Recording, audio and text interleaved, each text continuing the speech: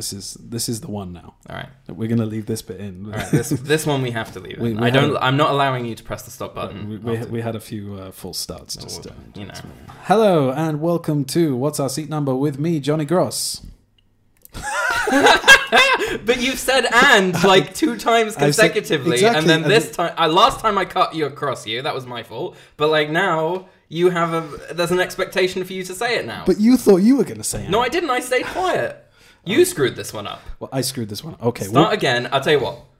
Let's plan this now in the podcast instead of doing it before, like we should have done. Right. Mm-hmm. In the intro, right, you're going to say, "Welcome to What's Our Seat Number with me, Johnny Gross," and I will say, "and Simon Gross," or do you want to say "with me, Johnny Gross," and let me say "and me, Simon Gross"? What do you prefer? What do you think sounds better? I think you should say the "and." I think it was a mistake. So yeah. I'm glad it takes a big man to know when he's wrong. Exactly. And unfortunately, you're huge. Unfortunately, Barbara Broccoli, Michael G. Wilson, and Kerry Fukunaga will not admit that they've made a mistake. Oh my God, shots fucking fired. We haven't even done the intro. Okay then. All right. Right. Then. Start the intro on 3. 1, 2, 3.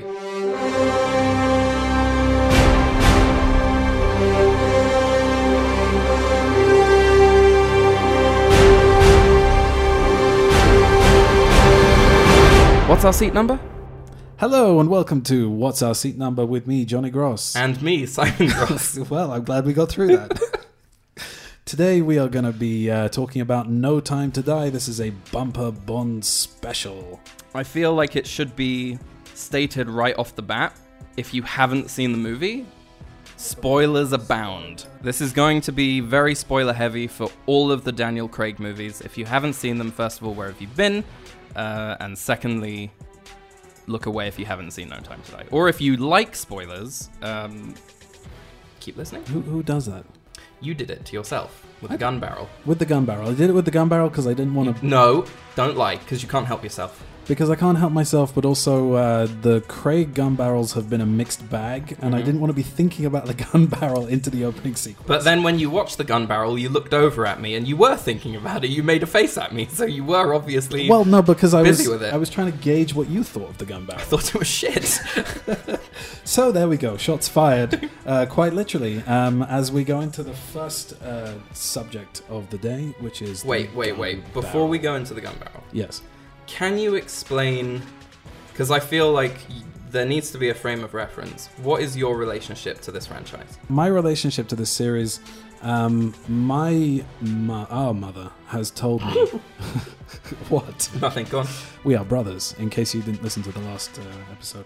The only other episode, actually, because it's taken us another 2.5 months to get here. It's fine. So our mother has told me that she took me to see The Living Daylights. Must have been around 1987 or 88. Mm-hmm. So I would have been 5 or 6. Living Daylights. Yeah, I remember because I remember seeing Live and Let Die on TV, and then subsequently a bunch of other Bond movies, and I remember flashbacks that it wasn't Roger Moore or Sean Connery. Right. So I must have remembered it somehow. Right. So that would be the start of it. I'm not sure if that made an impression on me or not, but yeah, I Live and Let Die was definitely a lot of indelible images there, and my dad was a huge Bond fan. Our dad, he had all the books, and I used to sneak down and unlock the cabinet and check out the covers, even though I wasn't allowed to. So what would you say was your reaction when you saw Timothy Dalton for the first time in the cinema, Living Daylights? The gun barrel comes up. Do you remember any of that? Do you remember nothing? Not at all. I remember... Couldn't have made that much of an impression, though. Well, that's the thing. I think it was like subliminal, but I remember seeing The Living Daylights after I'd already seen a bunch of the other Bond movies, when it premiered on LWT, and it was followed by Dame Edna's Neighborhood Watch. And that's a very strong memory there. Wow. I remember seeing it and being enraptured because it wasn't Sean Connery or Roger Moore, and because it was kind of new, and it's like the John Barry score has a little bit of electronics to it, a little bit of a beat, which I thought was cool. And he was very spry and athletic, which was interesting. And that was when I was a kid, and when I grew up a little bit, it was more because he had the seriousness, he had the pathos, and he actually felt it when when his colleague gets blown up in the cafe. Yeah. And his reaction is just that reaction of anger, ferocity, and he bursts the balloon with his hands, and he which is a big departure, really, because Sean Connery and Roger Moore didn't really emote as much. Well, I mean, if you count moving an eyebrow up. Well, that's the thing, actually. Roger Moore would be the first to admit that most of the acting he did was with his eyebrow. Yeah. But he had the personality, he had the charisma, and he was fun, but he was not in any way, shape, or form the Fleming Bond. He actually said that he found it hilarious that Bond used to walk into a place and introduce himself. He's a spy. He works in secret. And, he used to say, "My name is Bond, James Bond," and and everybody would be like, Mr. Bond, welcome back. How was your... So it's really interesting that you say that, because I don't want to just talk about, all the other Bond movies and stuff, because it's very tempting. Right. But, that moment in Casino Royale where he says... He walks into the hotel and he's been told what his cover name is. The whole car ride over, he's being told, your name is Mr. Beach and I'm Mrs. Beach or whatever. And then he goes, my name's James Bond. You'll see the reservation under Beach. Right. It's a recklessness. It's not like, hello, my name is Bond. He's like showing off for her, and sort of showing her he doesn't care about all that stuff. He just wants to get the job done. He's like very no nonsense, and I think it's like showing off. Right. Anyway, pointlessness. One more thing though, because this will actually tie into No Time to Die Another Day, is that that's why I reject outright the codename theory. Aside from the fact that it's brought forth, if anybody doesn't know, the codename theory was brought up by, I think, a casual fan on Reddit. I don't know exactly who or how to trace it all the way back. It's like the John Travolta meme. It's one of those things down the rabbit hole we go. Right, it just gets lost in the ether. But yeah, the codename theory is that every time an actor changes, it's a new character that the James Bond name is passed down to as a codename. That it's a moniker. Right, and I find that ridiculous for several reasons. First of all, because the filmmakers didn't intend that in any way, shape, or form. It was much simpler than that. They needed to change actor, and they just brought the same actor in with a new actor in with the same cast and the same MI6 sets and everything, and just continued on as if nothing had happened. Yeah. But there are also character attributes and traits and things like that that always serve as like a through line. Obviously, references to Tracy and On Her Majesty's Secret Service and things like that. And aside from that, he always, in a lot of the previous Bond movies, he has a fake name that he uses when he wants to get into the villain's party. Yeah, James St. John Smythe. Why would he have to do that if James Bond is a code name? And why would he need the number 007 if James Bond is a code name? 007 is the code. Yeah. And it just, the fact that in the Craig reboot, which is, a lot of people... who were talking about this on social media started with the Craig reboot. That's where they grew up, and I was already a spry 21-year-old or something when that came out. 23-year-old when that came out. So yeah, I mean, I find that hilarious that there's an actual reference, to the fact that he's gonna dispense with his cover name, and that Vesper's pissed off with him about it. But that is the joke. That was what Roger Moore was going on about. Is that you can't take this guy seriously if he's if he's going to go around being a spy and telling everyone his name. But anyway, I digress. To just finish off the conversation about context. For me, I have always lived James Bond through you, right? Because that's why it feels crowded in here.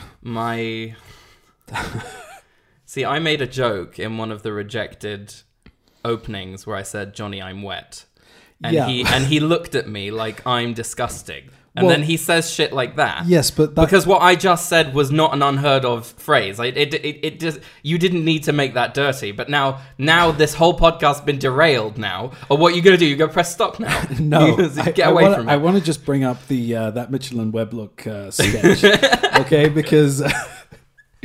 Would you like to grasp my rod is innuendo. Would you like to wank off my cock is not. Mine was in the great Brilliant. tradition of Roger Moore. Yours was in the great tradition of Austin Powers. Right, yeah, sure. Yeah. Another great Mitchell and Webb sketch, which is Bond related, is where Mitchell is Blofeld, long-haired blonde character, the villain, Right. And he says they're like doing a gambling thing, and it's mostly, instead of playing cards, it's guessing the weight of a cake. Right. And it's like, they're saying to the Bond character, you're the best guesser of the weights of cake in the business, right? And then they do this whole thing, and it's an absolute tie. And he says to him, so, Mr. Suave, would you like to play a game of Whack the Rat? And Mr. Suave goes, do you mean wanking? Brilliant. Okay, right, so... I have to apologize to any of our listeners who think we're immature. We are. Don't even apologize, because I think it's quite clear from the opening that we couldn't get right, and we left it in probably at this point. You know, it's bad. Okay, so listen. Context-wise, I've always lived vicariously through you, but you basically said to me, this is amazing, and you will like this too. And I was like, oh, I do like this. And I became obsessed. Do you remember? I don't remember. It was very early. Because you had the Bond posters on your wall in your bedroom. Right. And we used to play on the Sega Master System console in your bedroom. Right. And I used to stare at Pierce Brosnan, and, you know, he'd stare back at me. You had the Tomorrow Never Dies poster. I had the little postcards. You had the postcards, but on the wall you had the Tomorrow Never Dies poster. Right. Not GoldenEye, I don't think. I think you did as well. Like, it was all Pierce Brosnan on that wall, I think. Yeah. It was the one underneath the TV. Well, because at the time, I don't think we had Amazon, and, you know, obviously I was a kid, so I wasn't making money, so I don't think it was as easy to get a hold of, you know, things that weren't as current. Yeah. You know, so at the time it was all Pierce Brosnan, and I just wanted as much merchandise as I could. Of course you did. I remember I went to Central London and I bought a replica P99. No, I was going to talk about that. So, okay.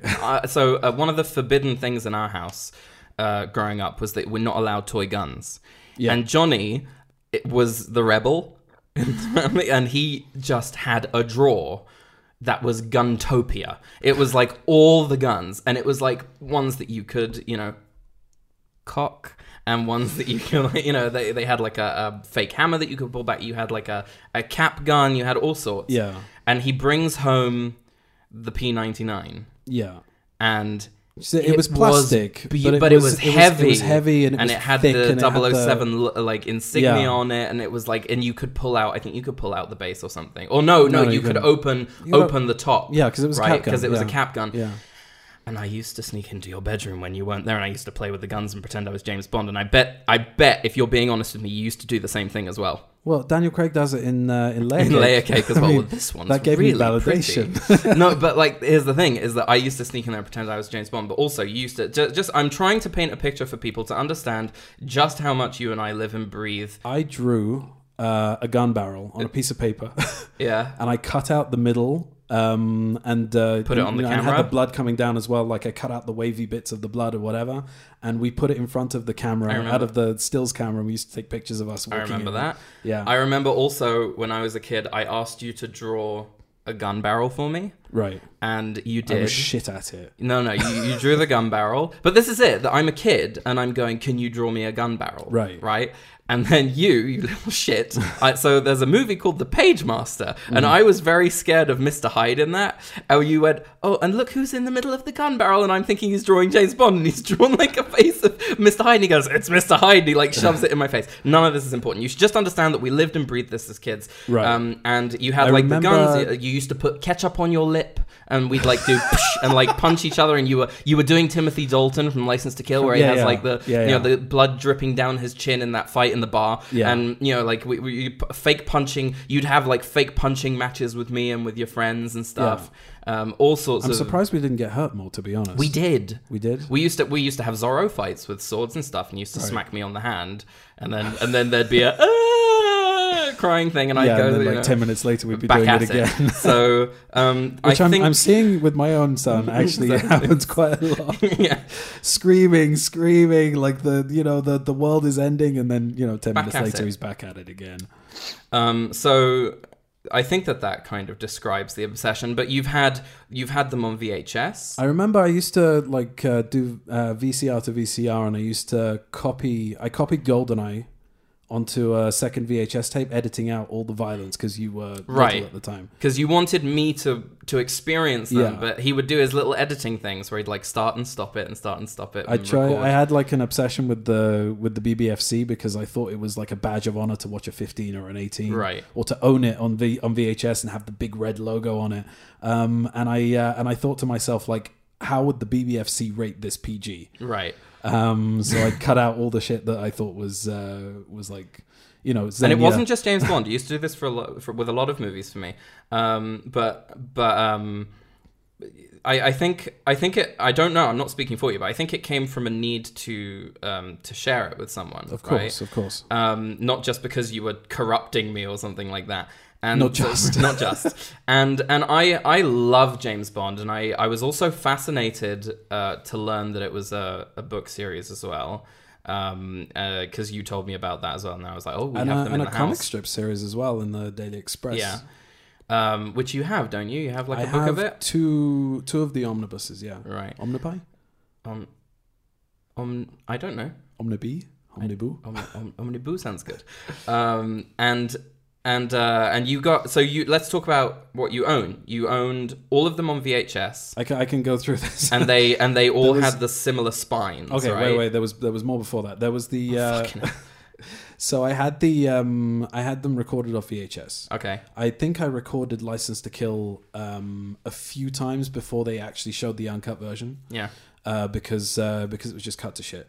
And I remember my friend had this James Bond companion book, and it had stills of things that were not in the movie, like because ITV had cut them out of it. So I had them all on VHS recorded off TV. Then I bought.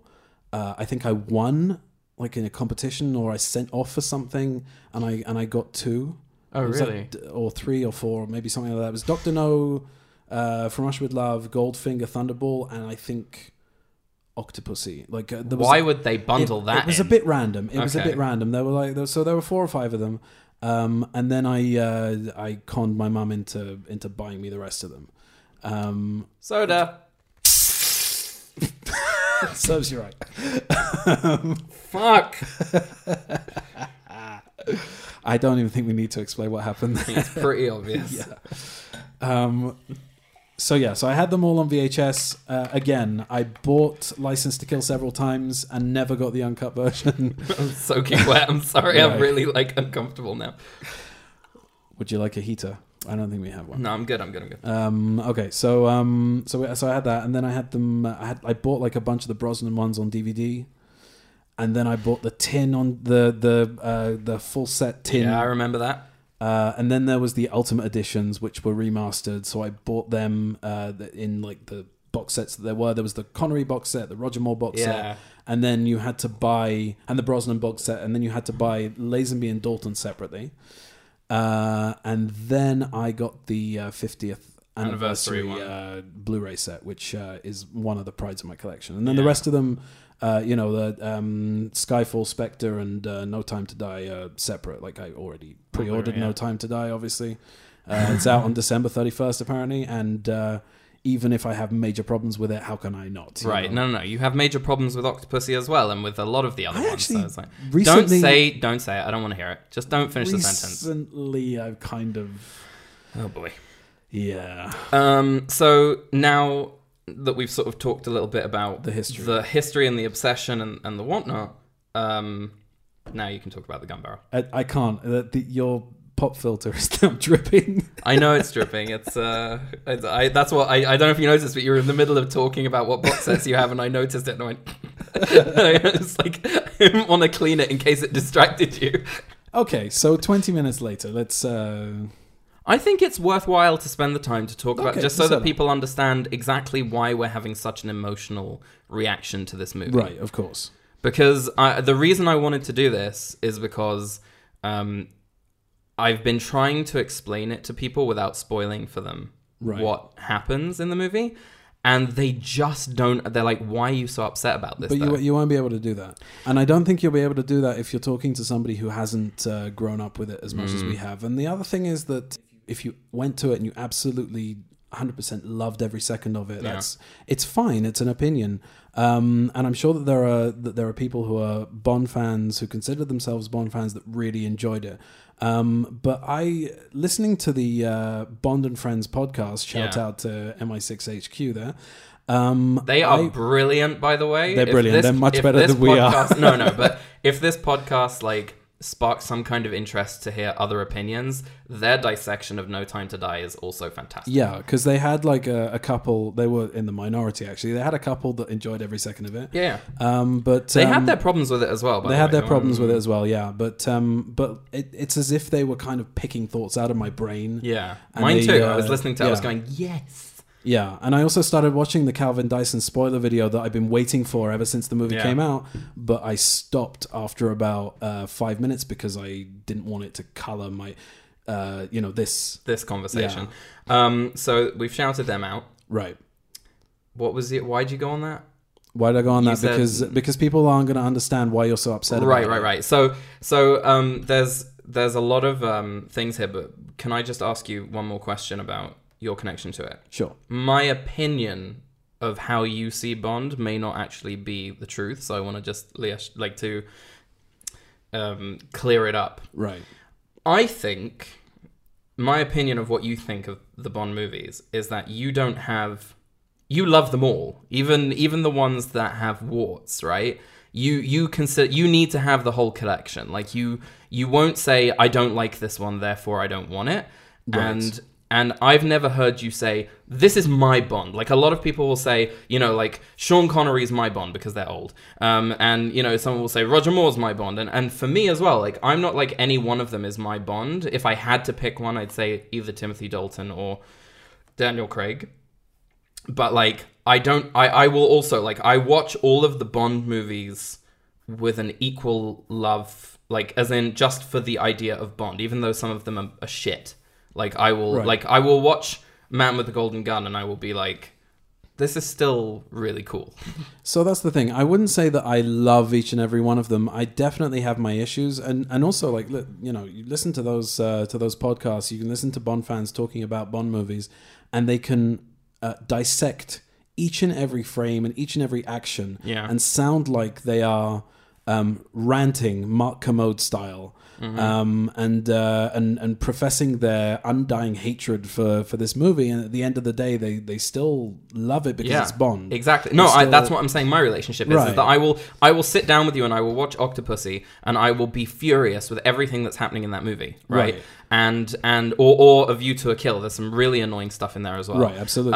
And I will sit and we'll do that, and then I will still say I had a good time watching that movie with you, right? So I will say that I have, I have issues with a lot of them. Issues.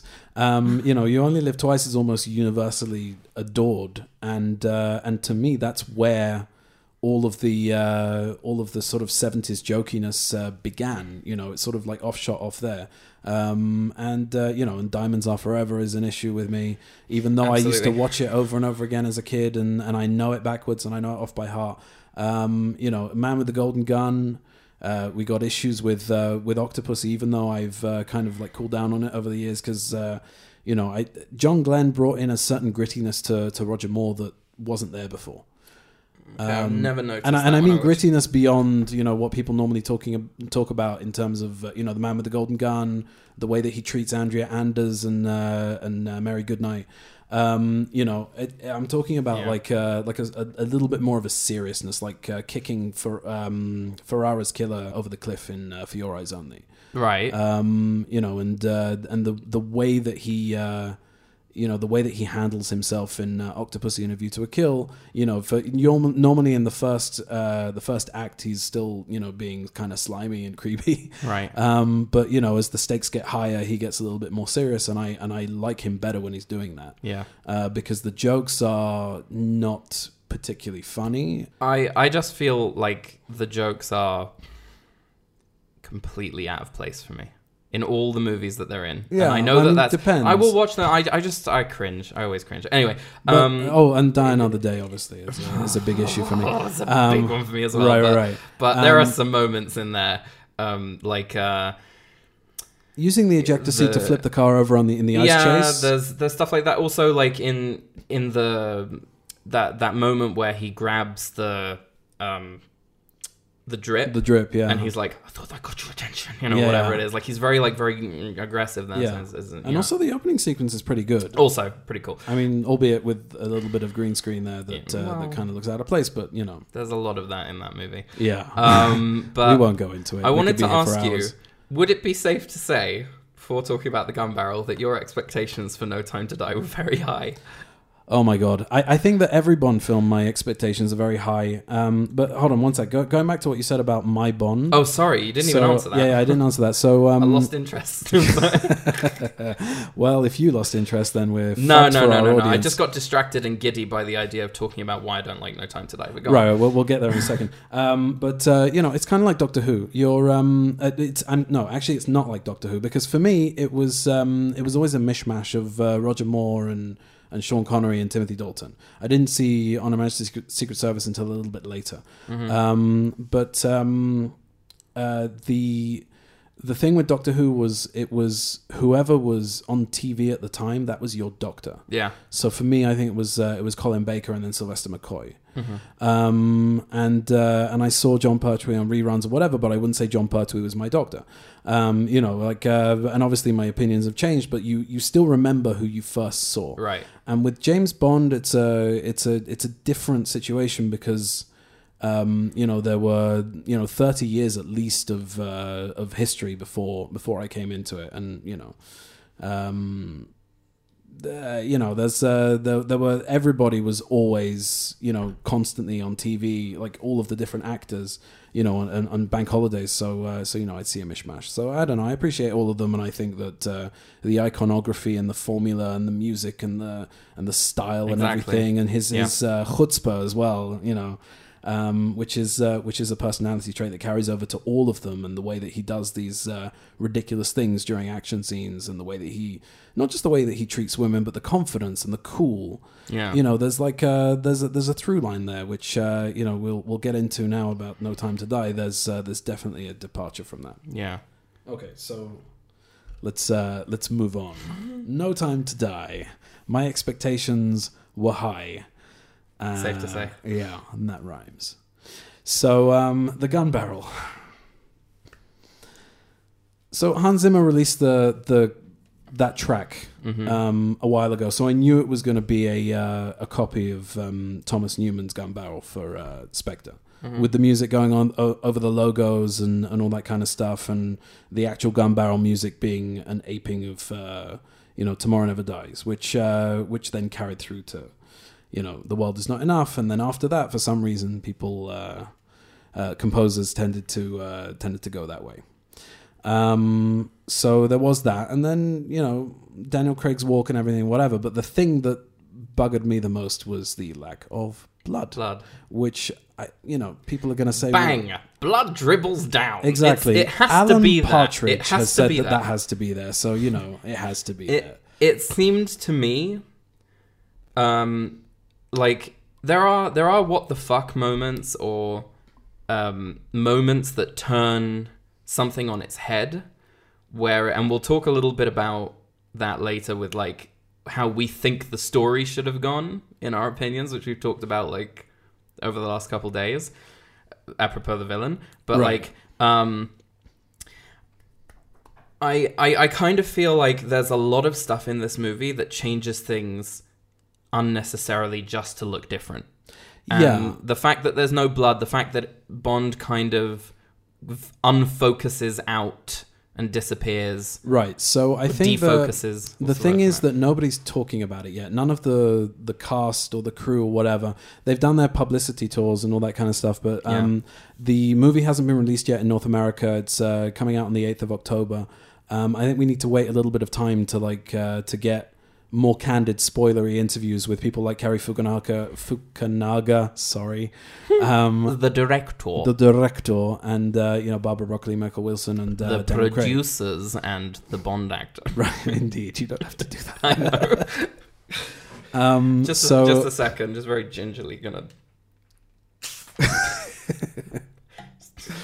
If one wants soda and they don't want soda on themselves, they must hold it at least at arm's length. Words. Anyway, right, go on. Another one of those tomorrow. So I feel like people have written that him fading away is kind of a signpost to the end, but I think that the iconography is the iconography, and also somebody on YouTube fixed it. And it looked better. And it looked amazing. Like, there was really no problem with like fading from the red to the white. And actually the red and the white really works well. I mean, look at the book cover of On Her Majesty's Secret Service, where you've got like drops of blood in the snow. It's a great image, and I think it would have worked much better. I like the fact that it irised out into the scene. Yeah, that was missing for me in the previous ones. Yeah. But look, I'm not a stickler. Okay, I think that and this has happened quite a lot in the past 5 or even 6 movies or 7 movies even, that the creators have tried to make things feel different but the same. But there's a line there. Well, hang on a minute, because they did change it for Casino Royale. They changed it for Casino Royale. I thought it was so epic how they did it. Because, he picks up the gun, the guy gets up, and then he turns around in the Bond fashion of turning around to shoot someone. And then it goes into the gun barrel, and the blood dribbles down. And it goes into that Chris Cornell, amazing. Every time that flares up, even when I just put the song on my phone, I get chills, right? Because the iconography, the red is part of it. Exactly. There are blueprints for what make it work, and when you leave one of those out, it loses the impact of the excitement of seeing that thing. And I think that they're not stupid. It's not that they don't know that people want a gun barrel that looks like a gun barrel at the beginning of the movie. Right? But like, again, it says nothing about. If you have the gun barrel at the beginning of the movie and it's classic, it doesn't say anything about, so now it's one of the old Bond movies. No, that is just part of the iconography of a Bond movie. Right. I mean, there are 2 examples really of when they changed the gun barrel for the better, which was the Brosnan era. Yeah. Where suddenly everything became reflective, but it was still the same. Exactly. The same look. And Casino Royale is a huge departure, but they managed to do that within the blueprint, and appease the fans. It's a lot of people's favorite gun barrel of the Craig era. It's my favorite stance of his, definitely. Yeah, for sure. And the second one's very aggressive. Quantum? Yeah, I would say that's my second favorite. I like it's that like one too. It's a really good one. Blood dribbles down too quickly, and then it zooms out. Yeah, but I think it's a good one. I despise the Skyfall one. Yeah. Because he's bobbing his head up and down. He's walking slowly, and it doesn't look good, and he freezes, and blah, blah, blah, blah, blah. And the Spectre one is okay. To me, like, I start watching Spectre, even though it's one of the weaker ones, I start watching Spectre, and I think, okay, here we go. Right, because the gun barrel is the gun barrel. Right, and it doesn't, like, iris out into the scene or whatever, but the main attributes of that iconography are there. And I know that a lot of people are going to be like, this podcast is going to be all nitpicking. Look at you. Yes, it will be. Please get over it. However, while I will say it's a 10-second sequence, and a lot of people say it's not a big deal, it does put you in the mood for a Bond movie. Right. And that one kind of buggered it for me. I think something important to talk about, which is also why I wanted to bring up the context at the beginning, is that there are so many repeat viewings for me and Johnny for all of the Bond movies that it's very, very there are certain things that to us feel Bond like, and I think for everybody, but like we will be nitpicking. At the end of the day, Johnny's going to own No Time to Die, and at some point in his life, he's going to accept it as canon, and there are going to be things about it that he likes and things that he doesn't like, and same for me.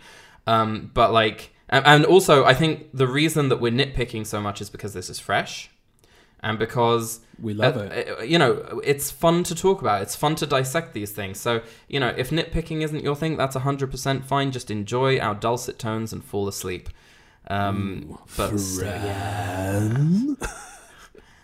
Cake. Anyway, so moving on to the pre-titles. Right. I really liked it. Right. So here's the thing. I just want to disclaim. The ending of the movie colored my view of the rest of it. Yeah. Because at some point I stopped enjoying myself. Because you knew what was going to happen. I knew what was going to happen, and also because of certain things that didn't make sense, and certain things that were like ridiculous and all that kind of stuff. Ridiculous in the Bond universe. In any other movie, they probably would have been fine. Yeah. But I'm fairly certain that I enjoyed most of the movie. Right. And that's part of the reason why it's so bloody annoying. Even though it's like, you know, peppered with all these various different issues that I have with it. But, you know, so the pre-title sequence is, you know, I was doing that thing that I do when we watch a movie in the cinema that, you know, that kind of harks back to things and, you know, music cues and stuff like that I sort of look over at you and I kind of elbow you in the ribs and I get excited and I'm jumping up and down. And I do that too. Yeah. And the pre-title sequence had tons of that kind of stuff while at the same time dealing with that sort of bogged down history of Spectre and you know, and Vesper and etc. etc. I think what people wanted from Batman after the origin stories, like I would say that 1989's Batman is an origin story to an extent, that deals with his parents' death. Yeah. And then you've got Batman Begins, deals with his parents' death, and once the second or third movie comes along, the filmmakers, I remember the filmmakers, like certain, you know, like Tim Burton and Joel Schumacher and you know, and Christopher Nolan saying things like, you know what, he's done enough brooding over his parents. Let's move on from that. Let's have him be Batman for a little bit, and like let's have him come up against new obstacles and whatever. We have that in the background. We know that his entire character is colored by that experience. Yeah, it is his main motivator. And I feel the same way about Vesper. They wrapped it up in Quantum of Solace, and there was a nice little callback in Spectre. But did they really need for like everything to constantly keep coming back to that? So hang on, before you jump ahead. Yeah. Oh, you want to start with the Safin sequence? The break-in. Yeah. It is the first time that I don't know, maybe I'm wrong, because your memory is a lot better than mine when it comes to Bond, but I don't remember the last time I watched a pre-title sequence for a Bond movie and it felt like a horror movie. Absolutely, and a lot of people have been talking about that as well. Also, Kerry Fukunaga. Why bastard? The director. Like he talked about it in a couple of interviews. That, you know, that was intentional, and I think it works really well. I like it. I like it when people genre bend. But it's also really interesting because when I was watching Spectre last week, in between doing like a million other things, so my focus was a little bit split. There's a moment where she says, a man broke into our house when I was a kid, and my dad left a gun under the sink, whatever. And then later on in the movie, you know, Blofeld says, I visited your house when you were a child, and she says, I don't remember that. Okay, that came out a lot more Janusz from Ghostbusters 2 than Christoph Waltz. A child. Dr. Winkman. I came to visit your house when you were a child. Command me, Lord. So you know, it seemed to me at the time when I watched Spectre before seeing No Time to Die, like, so that was Blofeld. And he says, I came to visit your father when you were a child, and she goes, I don't remember that. And I'm like, but you just said on the train that a man came to your house and whatever, so it didn't sit with me, and I was like, that's weird. And then when they revealed that and I don't know if they planned it like this, you can't know from movie to movie if they planned that. They didn't. But that kind of does now track, because he wasn't talking about that. He could have just come to their house, you know, for a meeting coffee or something, right? Yeah. Imagine Blofeld sitting down having a coffee coffee and a Tim Tam. But like, they like when he says that and she says, I don't remember that. I'm like, well, I mean, she says that she shot the man, so Oh, here we Yeah. go. I can expand the codename theory. Blofeld is actually an immortal Colonel Hans Lander, Fuck's sake. and he's talking about the opening of Inglourious Bastards, where Madeline Swan is one of the daughters on the farm. So yeah, there you go. I've just made it. My lord! All right, so moving on to Bond in Rome. Wait, where is it? Yeah, It's in Rome. yeah. I think Matera. So moving on to there, he and Madeline Swan are happily, necking and whatnot. Je t'aime. Je t'aime indeed. Yeah. And Something I want to mention here though is first of all, there's a nice match cut there. What? To her being under the a match under cut. the ice and then under the being water, under and the then water. like her head coming up in Yeah. like swimming and whatever. And it's a nice introduction to him as well because he's like he sort of walks up and he's kind of relaxed, and you normally see Bond in the middle of a mission at the beginning of the movie, so it's like at that point I wasn't worried. I was all right with it.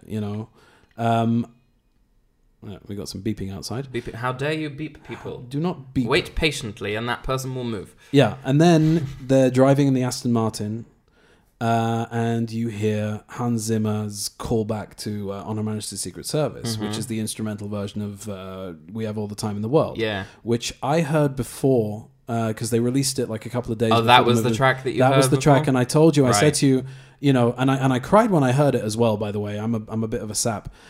Because it kind of segued nicely from Hans Zimmer's score into that, and I wasn't expecting it. Oh, I see. And it was so beautiful and so well orchestrated and whatever that I was like, you know what, I wanted you to experience that, in the cinema. So I liked that at the start, but now I'm kind I'll of stop shouting. now I'm kind no, that's me. I'm adjusting myself. I like that at the start, but now I'm kind of wondering if maybe because there were so many other callbacks to On Her Majesty's Secret Service later on that they were a little bit labored or belabored.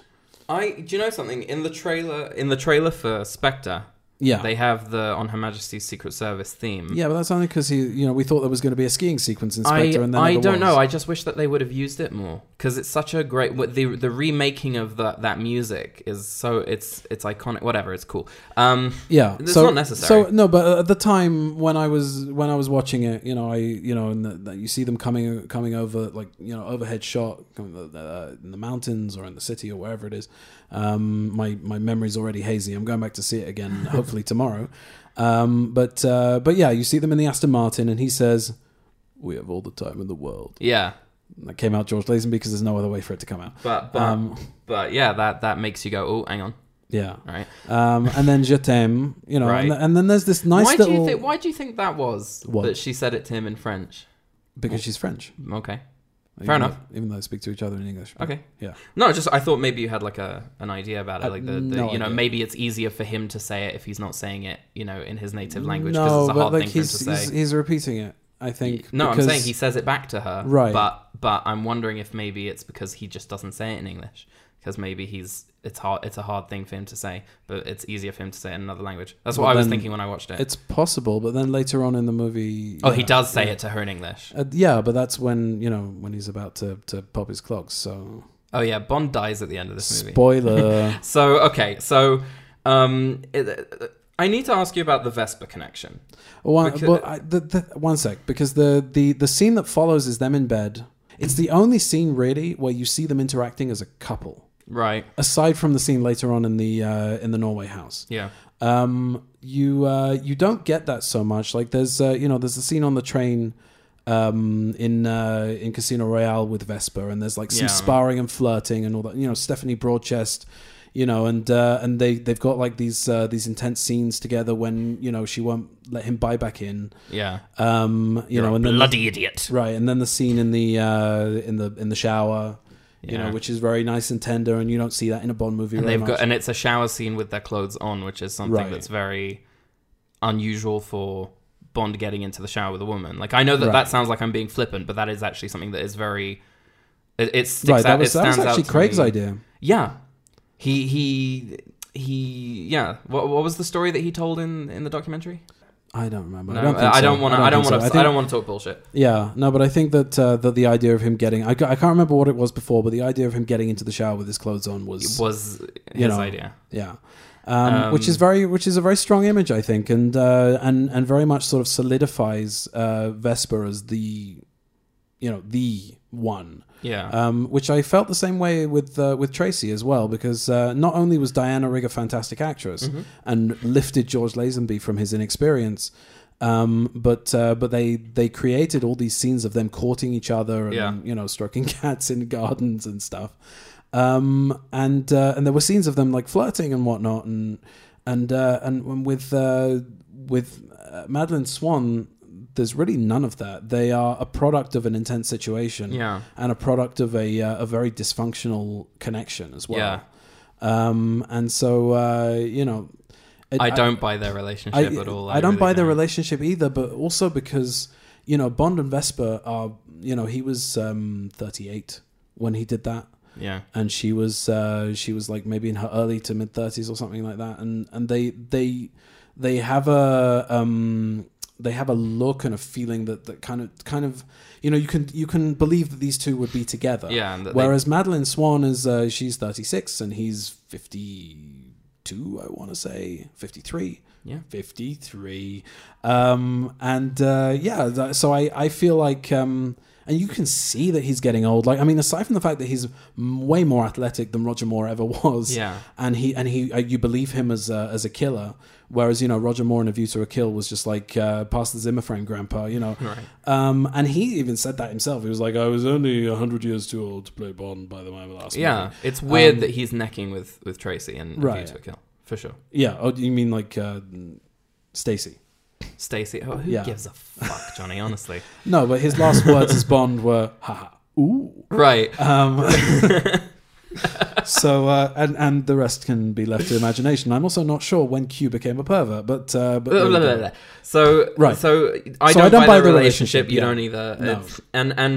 And so I also find it very like why is Madeline Swan the one to make him kill himself? Because there's a daughter? Well, no. I think that it's more about the fact that she's the mother of his child. I think that does make the stakes higher. That's even worse, because if if none of that happened and they just ended up like coming back together after 5 years, they got a kid. Imagine that the Norway house sequence where he sleeps over is a bog standard drama, right? At some point they would probably end up filing for divorce and battling for custody over their kid, because I don't believe that they have a strong relationship. I find their relationship to be the kind of surface level that you find in a lot of movies where there's a token female, love interest, which is what pisses me off so much about this thing, because it all pivots on that relationship. Like, let's not beat around the bush. The whole Safin thing and the nanobots and all that kind of stuff is like secondary to his central relationship with Madeline Swan. Yeah. I feel like if that doesn't work, then the ending of the movie doesn't work. Then the rest of it doesn't work. I can't quite put my finger on. And also, that's what I want to say. I think it boils down to Spectre, right? It does boil down to Spectre, because Sam Mendes was throwing up his arms at at some point and going, I don't know what I want to do here. Right.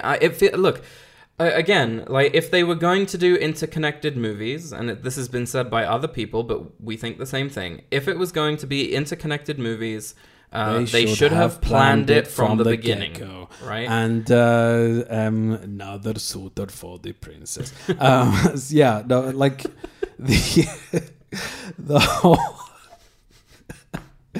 The whole Rise of Skywalker thing comes back to rear its ugly head. I can buy the lack of continuity in the X-Men universe, because they kind of like start new stories. They don't really carry over so many plot threads from movie to movie, which is also why I can buy the lack of continuity in the Bond series from Sean Connery to Pierce Brosnan. Right. So I feel like I feel like the latest Star Wars trilogy and, you know, the 5 Craig movies have that same issue, which is that they didn't plan it out. Or also Zack Snyder's, DC universe. It's just been very, very, very messy because Right. the first 2 movies, Casino Royale and Quantum, were... Quantum of Solace was a direct follow-up and connected to the first one, and it was Right. him reacting to what happened in that movie. Right. And then Skyfall was more or less a new adventure. It was a new adventure where he Yeah. had moved on from it. Silva is connected to M, right? Yeah. Which is the only thing that we... And then that was retconned in Spectre to Right. have Silva be, Part of in Spectre. fact, part of Spectre. And so it really felt like none of this was planned. And also, there's other problems with Skyfall and Spectre in that they Yeah. then started introducing the... Well, that's my the biggest old problem with it elements is, like, and- you know, Franz Oberhauser, MD, New York Yeah. Times best-selling author of all Bond's pain. And it's just very... It's like they had these 2 that are connected, then this one that isn't connected, and then they very desperately tried to connect everything up again. Right. And then this movie tries to show, look, it really is connected, but it doesn't ever really take any strides to make that happen. They could have done some very clever retconning Right. if they would have gone with our approach to... I don't want to talk about that yet, but like Right. what we think would have been at the end. But that's the thing let's is- move on because we are still talking about the pre-title sequence. Right. We jumped off from No, but I that just and want to so say on. that Skyfall had the ability somehow to do something new and fresh and exciting without breaking out of that standalone story formula so Yeah. much. So, you know, a lot of people talking about this is the only thing they could have done. It's really not. There's so many ways that they could have taken this. Okay, so is the Vespa connection necessary? You've already answered that question, I feel. I thought it was a fantastic moment that set off a fantastic chase sequence. Right. Where he goes up to her grave and there's like the tradition... What was it? It was that they were burning their sins or something? Or they were burning their secrets. Their secrets. Yeah. And he writes on a piece of paper, which I didn't expect him to write, because it's an interesting look into how he views that whole story. Because up until now, he's been blaming Vespa for, you know, what she did, and he can't forgive her, and, Right. you know, all of that. And then, you know, he's written "forgive me" Right. on the piece of paper, which is like, I should have done more, right? Like, you know, I should have known something was wrong. Like, that's what it says to me. I should have known something was up. I could have protected you. Things could have been different if I would have made you feel like you could talk to me about it. You know, there's a lot of different things going on there. I felt that was very deep. And then suddenly... I think that goes into his inexperience in Casino Royale as well as Yeah. an agent. Yeah. And the headstone explodes. Right. And chucks him backwards. And there is our first action moment, but also our first disappointment in the movie is the look on his face after he's been thrown. And there's a lot of that And there's throughout just the a movie. lot of this, and it's a big complaint for both me and Johnny. We came out of the movie and we were like, why does he seem so inept? Like, Yeah. I know that he's just been thrown off by an explosion, Yeah. and he can look hurt, Yeah. and he can look angry. Yeah. But he's got this kind of old man, doddering old fool kind of look on his face, like, oh, what's going on here, right? Which is very... a spill down the stairs. Right, it's very... And he does it as well when he, in the car chase, like, there's a sequence in the trailer which was so cool, where he very sternly is looking at the oncoming car, Yeah. and he makes a decision and leaps off the side of the bridge, grabs the cable, rope, and yeah. goes down with it. And then the next bit of that is he whacks into a wall, which in any of the previous movies, he'd angrily shake it off and go, "Rah!" like that. You Right. know? And he whacks into the wall and lands on the floor, and he's got this, you know, like, you know, oh my goodness, I just hit the wall look on his face. And it's just a disservice to his characterization Yeah. of the character. Like, I know mean, that he's older, but he needs to have some cool. He needs to have some anger. Yeah, there's a little bit more of an emphasis on comedy, I think. Yeah. And reaction, etc., etc. And Bond isn't so much about reaction; he's more about action. But his reactions are So, for me- usually fueled by cold, Right. stern, Exactly. anger, calculation. It's like there's that scene on the bridge where he's making the decision to jump off. Yeah, is his Bond, like Right. that view of his face the where Bond his that he's eyes are very established. cold. Yeah. The blue of his eyes is really sticking out in the lighting. The way that his face is very set. Determination. And stony, yeah. Yeah. And so then to offset that with that doddering look when he lands is it feels like a disservice to me. The issue that I had was the distinct change in direction in terms of his characterization. Yeah. Because the four movies. It's not like there's been a development of that. There are 4 movies where he is a certain way. That's also in keeping with Bond. As the more serious side of Bond.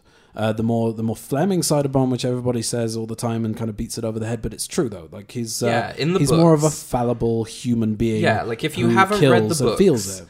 his characterization in Casino Royale and even License to Kill and parts of The Living Daylights and also parts of GoldenEye as well are very much adaptations of the book. This is actually something that I was Closer saying to the book. I think not like a carbon copy. No, I wasn't saying that, but like there's I'm trying to remember. I don't remember if I was saying this to Shosh or to my friend who came over last night. Shosh being your wife. Yes, my wife. If you've listened to the first episode, you'd know that. But I was saying that there's a difference between copying the books and adapting and keeping it the same and to understanding what makes that character compelling and his core, his essence, and translating that to the new thing that you want to do. Which is what they did with the plot of Casino Royale as well. Exactly. Sort of transposing it to adapted the current to the present day and the current situation politically. Because a lot of the things that happen in the book are very much in that time. Right. And the way that they're like describing like smoke dense casinos and like sitting in a cafe and a bomb goes off in a car, and his reaction to that is not as exciting as rolling between 2 trucks trying to stop a plane being blown up, right? But they managed to keep the essence of how Bond reacts and speaks and behaves and conducts himself in the books. And I think that you can say what you like about how he behaves in the book is very misogynistic, and he that's not the message that should be sent out nowadays, and I agree with that. But there are certain things that I feel that Daniel Craig did that showed his understanding of the essence of Bond in the books that he completely disregarded in No Time to Die. Right. Almost completely. There are still some really cool moments. Well, we're coming up to one. Yeah. So they speed away in the Aston Martin, right? Mm-hmm. And he's yelling at her and he's pissed off with her and he's how could you betray me, etc., etc., etc. It turns out obviously that she didn't betray him, but it was made to look that way. Yeah, that was Blofeld's endgame. He wanted to drive a wedge between them and separate them and make Bond as miserable as possible, but which is going back to the whole... I feel that if Bond was Bond, he would have seen that. He would have seen not through necessarily, it. Like, because it's Vesper. Yeah, I guess it's a trigger for him. He has trust issues. Okay, no, I buy it. I do buy that. Right. I do buy it. I'm just no. saying. So like, I mean, we've bashed it over the head that we can't stand all the retconning and the callbacks to Vesper and all that kind of stuff. But like, very effective right at the beginning of the movie. I think that her particular use there, like the callback to her inspector, was pointless. The callback to her inspector was a Easter egg, I think. I don't even think it was that. I think it was so like he's still thinking about her that seeing a tape, But there was no intention going back to the idea of not planning out your trilogy or whatever it is. That there was no intention in Spectre to to do what they did at the beginning of No Time to Die, probably because the script was only written 3 months before they shot or whatever it was. With Danny Boyle exiting and then Purvis and Wade coming in and then Phoebe Waller-Bridge doing a polish and Kerry Fukunaga doing a polish and etc. etc. So yeah, I mean, it is a nice moment. He's standing in front of the grave. You've got the Hans Zimmer calls back David Arnold's Vesper theme, which I was loved. Brilliant. But anyway, so let's move on. We've got the moment in the car where you got Primo, the cycloptic villain. Yeah. My cycloptic colleague here. So Primo is the cycloptic villain, and he's shooting at the bulletproof window. And you're 100% sure that you know what's going to happen there. Yeah, it's that I believe is also like very much a callback to On Her Majesty's Secret Service, and he is callously sitting there, with that expression on his face of like, I'm gonna let you die because you betrayed me. Exactly, and then she's pleading like with him, screaming at him. So good. It was really effective. Yeah, it was really, really effective. And up until this point, apart from those like little looks that he gave, where I felt like he was a bit doddering, right? I was like, this is set to be a Bond movie. Like, it felt like, because he's, like, sitting in the car, he's ignoring her, he's just looking straight on, stony-faced. Like, if they break through the windows and they kill both of us, it serves you right. Like, that's what he's like, Right. And then she kind of breaks through to him, and he goes, okay. Right? And then the machine gun's coming out of the car. Well, no. So this is the issue that I have, is that, okay, I say this is the issue as if it's the only one. This is the only issue. This is my only problem with it. So the constant like Easter egging and calling back to previous Bond movies, etc., it's getting old. It was getting old when they did it in Die Another Day. Well. No, all the way back to Die Another Day. Why is he smelling Rosa Klemp's shoe? Fuck off. Oh my god. I think that the jetpack. Casino Royale did it a little bit more subtly, I guess, because also they wanted to give him certain pieces of iconography so that you don't feel like you're not watching a Bond movie. Honestly, there's very, very few moments of Bond theme throughout that movie, but it still feels so Bond. It feels more Bond to me than Skyfall, to be honest. And the thing with the Aston Martin and all that kind of stuff, they brought back the Aston Martin, but they show his taste in cars. So it's not like they're, Easter egging, you into oblivion. Whereas, and the tuxedo is his costume. They call back to the ejector seat, like in Skyfall. In Skyfall, yeah. I'm saying the ejector seat in Skyfall, and the fact that the Bond theme plays where when the lights go on, you see the Aston Martin for the first time. It's not necessary. It's really not necessary. You can have a Bond movie be a Bond movie without going, hey.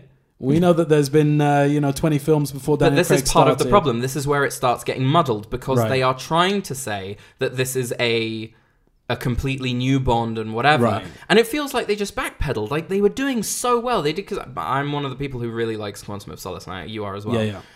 I'm aware of some I still think that it is a wonderful follow-up to Casino Royale. It's a spy thriller. And it's his characterization throughout is fantastic. He has wonderful character moments all the way through, from looking away from the guy so that he doesn't have to look at him once he's killed him. Like the guy's bleeding out on the back. Yeah, he's bleeding on the balcony. No, he's looks away. He's nicked his femoral artery, and he's holding it there, and he's like looking away from him. Exactly. And like he's all sorts of stuff, like not explaining himself when people are accusing him of that's the thing. That's what I found difficult to grasp in No Time to Die, is that M says to him in Quantum of Solace, do you realize that you just killed the bodyguard of Guy Haines, who's like a high up political official or whatever it is? And he doesn't even try to justify it. He's like, he knows that he didn't do it, but he's like, you know what, M, I'm your agent. If you don't fucking trust me, then that's your problem. I'm going to carry on doing what I'm doing because I can't be stopped. There's another element to that I think, actually, which is just when I see that scene, and he doesn't say anything, it's like, I know it's been engineered to look a certain way, and I'm just not going to dignify it. I'm not going to play into this game that they're playing. Right. Like, me trying to say, no, but it wasn't me. It was, it's like, it's exactly what they want, and I'm not playing into it. Right. I know what I didn't do. You're going to get a call in a minute. Would you mind telling them I've headed for Cairo? I'll be happy to. We have a thing about the way that she says that. It's not actually, she doesn't actually say it like that at all, but it just gets worse and worse every time we quote it. So, and he uses the bullets in the miniguns and the headlights and I groaned. I think it doesn't. But look, first of all, I saw that in the trailer, and second of all, it doesn't bother me as much. I know that they keep trying to stuff the gadgets in there, and Q and Moneypenny, and etc. etc. They felt that it was important to bring back those touchstones, but they can't keep their own promises. That's the problem. Is that in Skyfall he says it's not exactly Christmas, and he says, "What were you expecting? An exploding pen?" We don't really go in for that sort of thing anymore. That's a statement. We are bringing back these characters like Q and Moneypenny and M, but not the way that you remember it. And I'm like, okay. And they brought back the Aston Martin. It was like a thing, and the ejector seat, and I'm like, okay. But then they don't keep that promise. And then Spectre, and he's got like the exploding watch, and he's got like, and I'm just like, stop bringing back the gadgets. I know that everybody loves them. I know that without gadgets, it's not a Bond movie for a lot of people. But I feel that tools of a spy should be in a non-cartoony version of the world, because they with Casino Royale established a more realistic world. You don't have machine guns and headlights and smoke screens and oil slick and it wasn't just machine guns and headlights. He had like those little spike balls that come out of the car and it was an oil slick. He didn't have oil slick, but he might as well have fucking had. And it for me completely takes me out of it, because I remember when we went to go and see Casino Royale, we saw it twice. Right. And I went back to high school, and people were saying how shit it was. And I got into these screaming matches. I was like arguing the point with people that this is how Bond should be characterized in a modern world, right? And they were like, but there's no gadgets. And I'm like, fucking good! His gadgets are his wits and his guns and his fists and, But that's the thing. That's in the day, it was a big deal to see Bond using... First of all, things got sci-fi. Yeah, exactly. In the 70s. And going it up was... to space. Yeah, also like, the kinds of gadgets, the lasers, all that stuff. Yeah. It was a thing to see how Bond would creatively use the gadgets to get out of certain situations. And there was an art to that.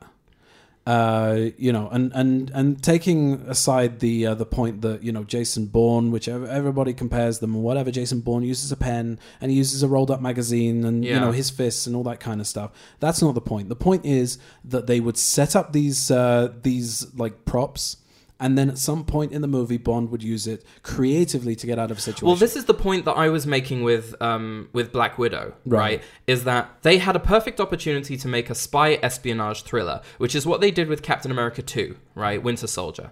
And they had all of these gadgets that she's using in Captain America, but it never felt like the gadgets were the thing. It didn't feel like the gadgets were, oh, look, she's going to use a thing coming out of her wrist. And it was tools that she has with very high-tech, whatever, to keep up with these superheroes, and she uses them when she needs them, right? And it doesn't feel that way anymore with the Bond movies. It feels like they are fan service. It feels like they are ushered in for the people who like the gadgets. And I wonder what gadgets are going to be in this movie. So that's what I'm saying, is that they're plonking it in. They're plonking it in just to... It annoys me. So, like, I would... You know what I would like to see? If there is a need for gadgets, let's say that there is a audience need for gadgets. Okay. That without it, the Bond movie would just not be successful. Nobody would go to see it, and everybody would say, fuck Bond, there's no gadgets. Then they need to come up with gadgets that are... First of all, nowadays, everything's a fucking gadget. Your phone is a gadget. It can do a million different things. Exactly. They need to come up with these creative ideas to create those situations where Bond, creatively uses gadgets. I'm going to say the word creative a million times because there is no creativity in just plonking previous gadgets that have been in previous Bond movies into the movie and saying, hey, look, it's the Aston Martin, it's got miniguns in the headlights. Can we just for a second define what you mean by creative? Because I think that there is a line. Right? And there is a line where it crosses over to cartoony. For example, when he has the breathing apparatus in Thunderball, right? He knows that I think I don't remember because I haven't seen the movie in a long time, but this is a movie that takes place with a lot of water segments. So the fact that he has a gadget that is geared towards his mission, right? That sits firmly on the line of something that seems possible. Like, they have taken a technology that exists, the ability to breathe underwater with certain apparatus, and they've made it smaller, which is what you do with technology. As time goes on, phones get smaller, things fit into your pocket, they become wearable. So they have to take those realistic principles. And I'm not saying, because I'm sorry that I'm going to talk about the video game, but like Bloodstone. Right. And I think that Calvin Dyson also talks about this, is that the smartphone is your gadget. It does everything. It scans stuff, it opens doors, it tags enemies, it, shows you enemies through walls. And it's like he wanted more gadgets, and I'm saying it's fine that all these things are happening on the phone, right? I completely disagree with him. And so I'm like, I'm okay with it not being sci-fi objects. It feels like a gadget should service his mission. They know what his mission is, and that it's going to service that. Well, I'll give you an example though. Take Moonraker, for example. I know you don't love Moonraker. I love it. No, but like, if you want to take the pinnacle of Bond, of Moore's silly Bond. Yeah. You've got the watch with the darts. You mean his entire era? But go on. Not his entire era. I mean, Fiora is only his bookended by crap, but what's in the middle of it is a spy thriller. Yeah. So you've got the watch with the sort of pulse activated darts. Yeah. And he says, like, you activate it like this, and the dart like pierces the bum of the horse in M's painting. And he says, "Oh, thank you, 007," whatever. So you've got that set up, and then when he's been told by Drax to put his hands up, and then you remember that he's got the darts in his watch, and the dart flies out and gets him in the heart. And that to me is a creative, cause and effect. A follow through of a gadget. And the fact is that aside from Q saying, it's got a very loud alarm, if you know what I mean, and then he throws the watch at Blofeld because he set the bomb to go off. It's kind of like, okay, so what? His watch has got a bomb in it. Like that to me doesn't seem creative in the same way. Yeah. They used to find really interesting ways to use a location. They used to find really interesting ways to use the gadgets. They used to find really interesting ways to have Bond, do these like outrageous stunts. So, that's got to be part of it. I mean, if they're going to introduce it, why don't they introduce it all the way? Yeah. So like just having those little callbacks. I feel the same way about that about the Book of the Dead in Tom Cruise's The Mummy. It's just like, why? Just so that the fans can go, ooh, that was in the other one. Yeah. Like, make your own. I always get annoyed with that. I always think that, like, Nolan managed to do it for 3 movies. In Batman Begins and The Dark Knight. It didn't need to call back to anything. It was its own fucking thing. Exactly. And I think that if you're going to reboot something, or you're going to make your own movie, statement about, like, with the Batman now, right? Yeah. I don't want to see anything that came from previous Batman movies. I want to see how this Batman reacts in this version of Gotham. Anyway, the song in the movie, No Time to Die. Okay, so we transition from Bond putting Madeline on a train. And she holds her tummy. She holds her tummy. Yeah, that's a she knew. And then we have the Dr. No dots. Awesome. I love that. I was like, this is here again. I cannot quite put my finger on what is a good callback. Right. Like, because it was done in a way that didn't feel like it was nudge, nudge, wink, wink. Know what I mean? Say no more, say no more, say no more. Like, it was very, you know what this is, but we're doing it like this here. Right. And that was really cool to me. There's quite a few callbacks to Dr. No as well. Yeah. But yeah, so you got the dots, and then there's like some porcelain stuff. I don't remember a lot of the title sequence and the credit sequence. Yeah, me neither. And that bothers me because I came out of both Skyfall and Spectre with very clear images Imagery, in my yeah. head. Mm-hmm. And also Casino Royale. Casino Royale, Brilliant.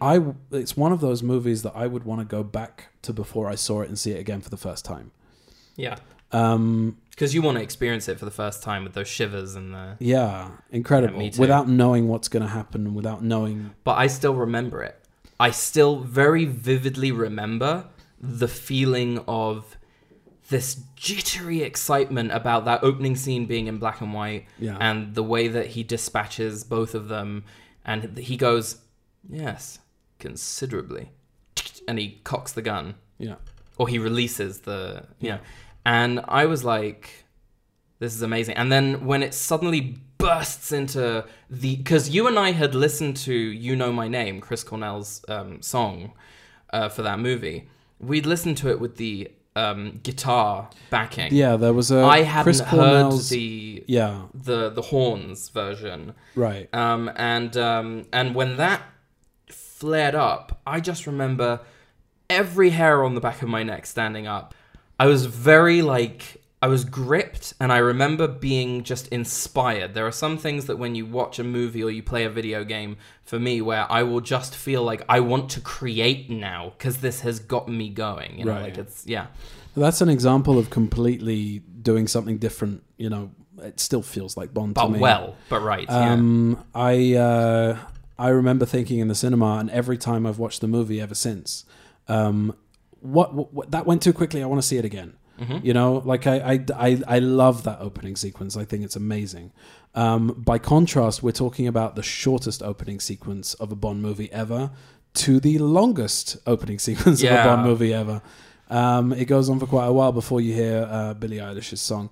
But anyway, back to the... I like the song. I like the song. I like the song. I like Zimmer's contribution to it. I think it's very Bond. And also what it says, they said that they had either gotten the script for the opening sequence or they'd seen the opening sequence, and the lyrics were tailored specifically to the emotions and you that can the characters... feel it. There is a connection to the song and what you've just seen, which is I really like Billie Eilish's song. I think it's great. I think it felt very Bond to me. Yeah. And it also felt, in a way, as a much needed. I want to think of what the word is here. Just like it needed to sound like that for the last Right, it needed to movie. be melancholy. Yeah. Exactly. And the mood of it, the tone was just right. So I think they nailed it. And again, the title sequence, I don't remember it. I don't really have anything to say about it. I just remember thinking, that the song sounds really good. And yeah. I found it interesting that as I thought about this earlier today in the shower, I didn't have to tell you that I was in the shower. I just wanted you to have an image. Yes, you did. So I found it interesting that Writings on the Wall becomes their love theme in Spectre. Mm-hmm. After the train fight, and then and then No Time to Die becomes their love theme in this movie. When they meet again in Norway. Yeah. And you've got those the wonderfully weaved into the score by Hans Zimmer. It works. It works very, very well. I need to see the movie again in order to try and internalize the Danny Kleinman's title sequence, because I'm fairly certain that there's some good stuff in there. He is excellent at what he does. He's done, all of them aside from Quantum of Solace since Goldeneye. Mm-hmm. And I love them. I think they're pieces of art, even surpassing some of Morris Binder's work. Yeah. So then we transition into the opening scene of the film, which to me is a bit of a... Yeah, you're nodding. I'm what nodding. was Hugh Dennis doing in there? I'm nodding because I was so brought down.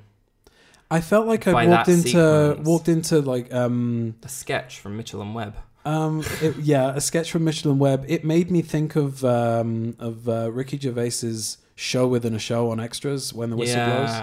That was what it made me feel like. I thought that he was going to come out and be like, all that stuff. There are some people who you cannot cast in a movie and not have people feel taken out. But it's by not it. just Hugh Dennis. I it's think the guy, the Russian guy, has also not got a very convincing. The Russian and guy, he's too I wanted him funny, to shut bumbling. Yes, I wanted Please him God, to shut shut the fuck up. up. It was a fake Russian accent that just sounded like, almost as offensive as what's his name, as Goldie, playing Mr. Bullion. yeah. It's just like, I'll see you later, Mr. Bond. It's like it's After what we you, it's I what we used to insist. do in the playground. You used to put on a fake Eastern European accent to be the bad guy. Right. Anyway, so this guy, is a little bit too comedic for my liking. I felt like he needed to be in a different movie. His constant changing of allegiance and whatever. We're talking about the scientist Obruchev. Right? It was extremely Austin Powersy. But it's also due to the dialogue. I felt like Phoebe Waller-Bridge was flexing her Fleabag muscles here. Why? Because it sounded like sitcom dialogue. It sounded like, I've accidentally put the Ebola virus in the fridge. Oh, you're talking about that? Yeah, all that stuff. And then I thought that Hugh Dennis was going to turn around and go, "Do you like the music of Shawwaddy?" Listen, I think that they spent way too long there. That could definitely have been done. That could have done in about 30 3 seconds. minutes. What? Less. No, you got to give it time. You right, said 3 minutes. I said 30 seconds. I just feel that it was so unnecessarily long. And it's already a long film. Belaboring Yeah. the point that,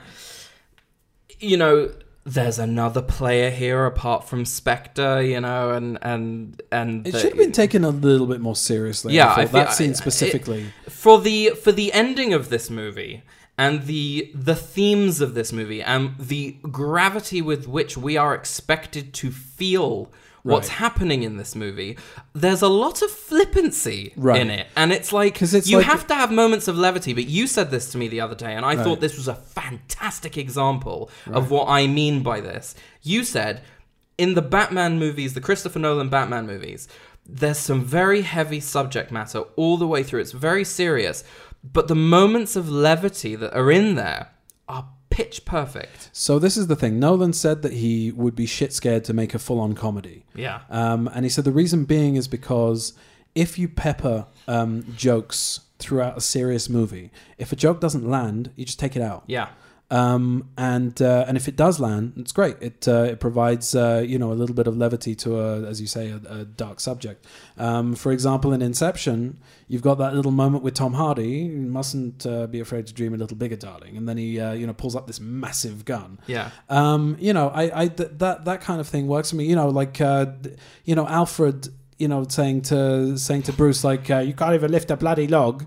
My favorite Alfred thing, by the way, which made, when you said this to me, I was thinking of was not the bloody log, is where he Right. goes, I suppose I'll be arrested as your accomplice, right? I'm gonna Like, tell him it I'm was gonna all your tell you idea, it was all yeah. your idea. The delivery of that dialogue between the two of them, not just that line, but that whole back and forth, is, like he says, I don't, he says, I suppose now you're going to say I told you so. And a very emotional Alfred says, today I don't want to. But that's and the thing. then it transitions into that, although I did bloody tell you, and it's so well delivered that Christopher Nolan should make the next Bond movie.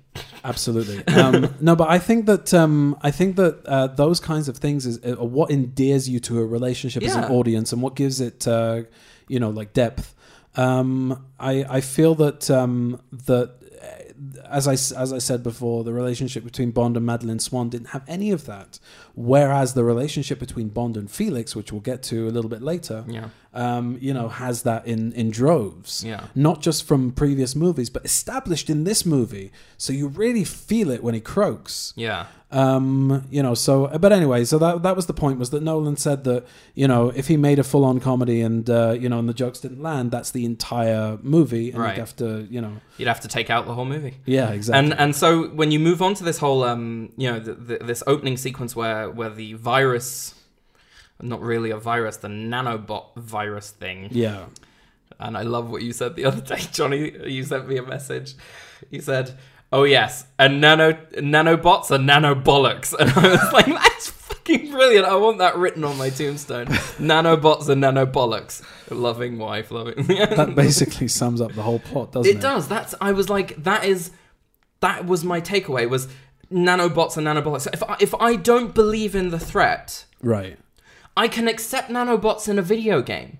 There are certain things in the Bond video games that I can accept that I can't accept in a movie because my disbelief is suspended by the fact that this is a video game. And now listen, that's not to say I do think that video games that establish themselves as being serious, like The Last of Us or something like that, I would be, very taken out of it if there was some cartoony, subplot or whatever.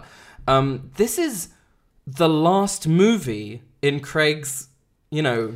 Yeah. It's also and the they've reason chosen why the stupidest fucking plot point. Yeah, it's ridiculous. It's like the threat makes MacGuffin no of the sense. MacGuffin. Yeah. I think that because it's the reason for his decision to just stand there and let them bomb the shit out of him. Yeah. It should have been something more believable and more serious. Yeah, and it should have been something that I think he believes in. Fukunaga Yeah. added that to the plot. I don't think it was nanobots at the beginning. You think it was a virus originally? I think it was a DNA targeted virus, and that to me would have been a lot more believable.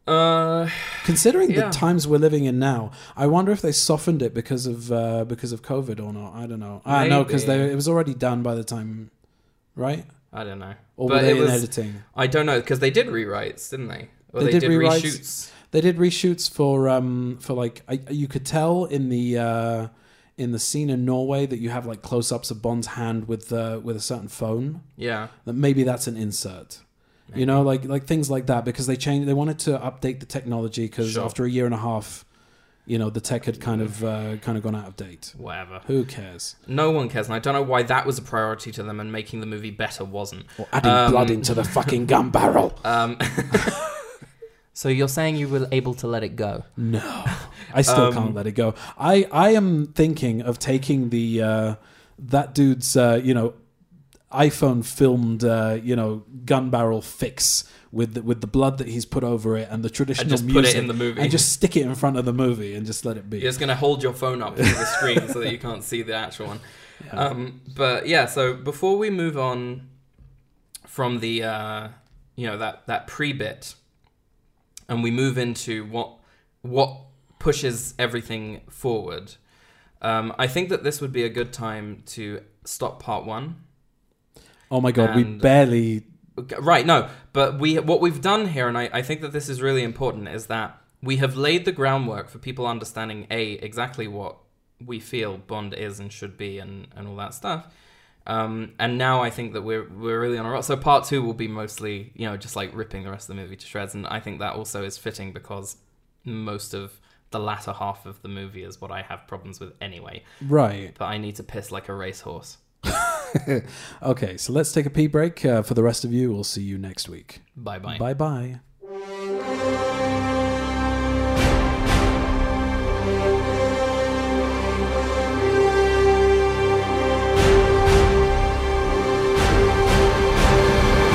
What's our seat number?